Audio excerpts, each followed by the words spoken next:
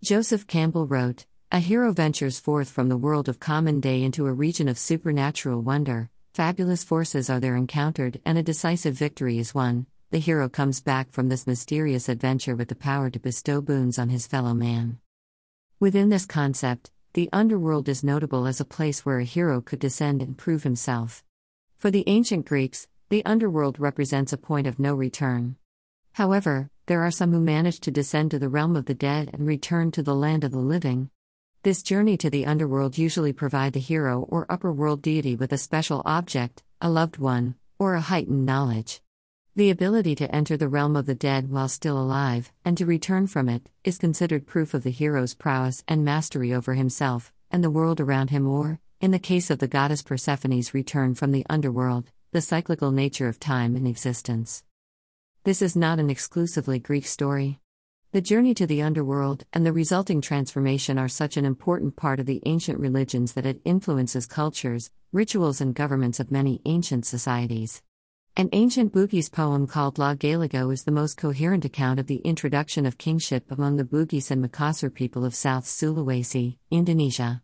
The poem described the earth as being in chaos at the beginning of time. The gods and goddesses then decided to send Batara Guru, noble Lord Counselor, to transform this chaos into a place habitable for man. Winnie Lidimo, the daughter of the god of the underworld, agreed to serve as a wife to Batara Guru on earth.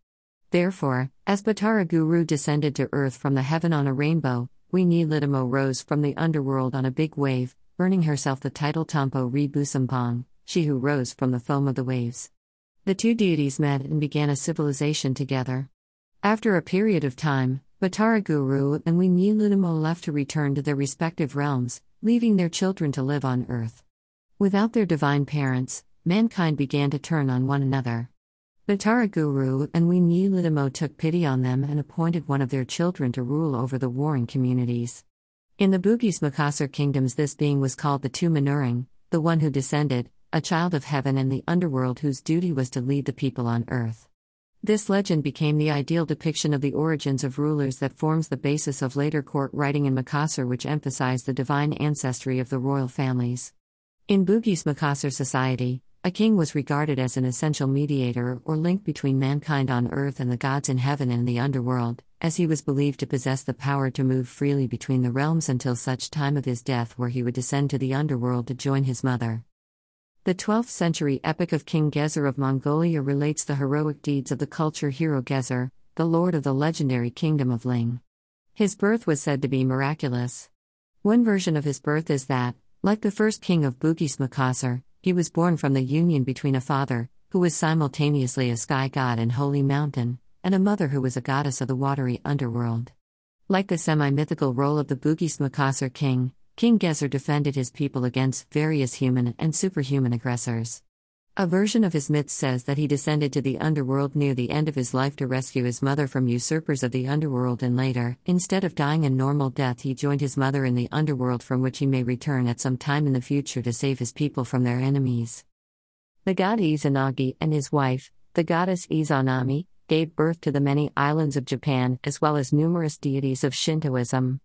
After Izanami died giving birth to the fire god Kagutsuchi, Izanagi executed the fire god and went to see his wife in Yomi no Kuni, the underworld, in the hopes of retrieving her. However, like Persephone in Greek mythology, Izanami had eaten the food cooked in the furnace of the underworld, rendering her unable to return. Although he had promised, prior to his descent, to never look upon his wife, Izanagi betrayed this promise only to behold her in her monstrous state. The couple's relationship turned sour as, angry and ashamed, Izanami took her revenge on Izanagi by dispatching the lightning god Raijin and the hag Yomatsu Shikom to chase after him. In her fury at the escape of Izanagi, the goddess swore to kill 1,000 of his people every day. Hearing this, Izanagi retorted that 1,500 people will be born every day. The name Guanyin is the short version for Guanxian, which means the one who hears the sound of the world. In one version of her legend, when Guanyin was executed, a supernatural tiger took her to the realm of the dead. However, instead of being overwhelmed by the darkness like the other spirits of the dead, Guanyin completely surprised the Hell Guardian by playing music, making flowers bloom around her.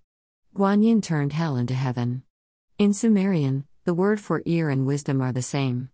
Therefore, when Inanna turned her ear to the great below, the implication of this little sentence is that she was seeking wisdom and understanding. This further implies that one descends to the underworld to seek knowledge. When she approached the outer gates of the underworld, she was entering the ordeal of initiation. Inanna shows through her own descent her self-sacrifice for a deep wisdom and atonement. Inanna descended, submitted and died. By descending to the underworld, she opened herself to losing control of her life, facing the very real possibility of never getting out of the underworld, and still kept going. Being acted upon is considered one of the essence of the experience of the human soul faced with the transpersonal. Allowing another to exert their influence upon her is not considered passivity, but an active willingness to receive. A main goal of such descents, then, is the letting go of illusions and the old patterns of mundane life. Ereshkigal's realm is similar to the undiscriminating fires of Kali in the Indian mythology. It combines time and sufferings and killing human distinctions and ego before yielding a new life, as well as an acknowledgement that life is cyclical. The I Ching notes that the symbols for chaos and opportunity are the same. This also relates to the interpretation of a divine descent to the underworld. If the world, society and cherished collective beliefs are being threatened with chaos, I Ching interpret this as the world making its own descent into the underworld prior to its being reborn. If so, then humanity is facing a time of opportunity instead of merely chaos. The world would then shed its illusions before it is empowered.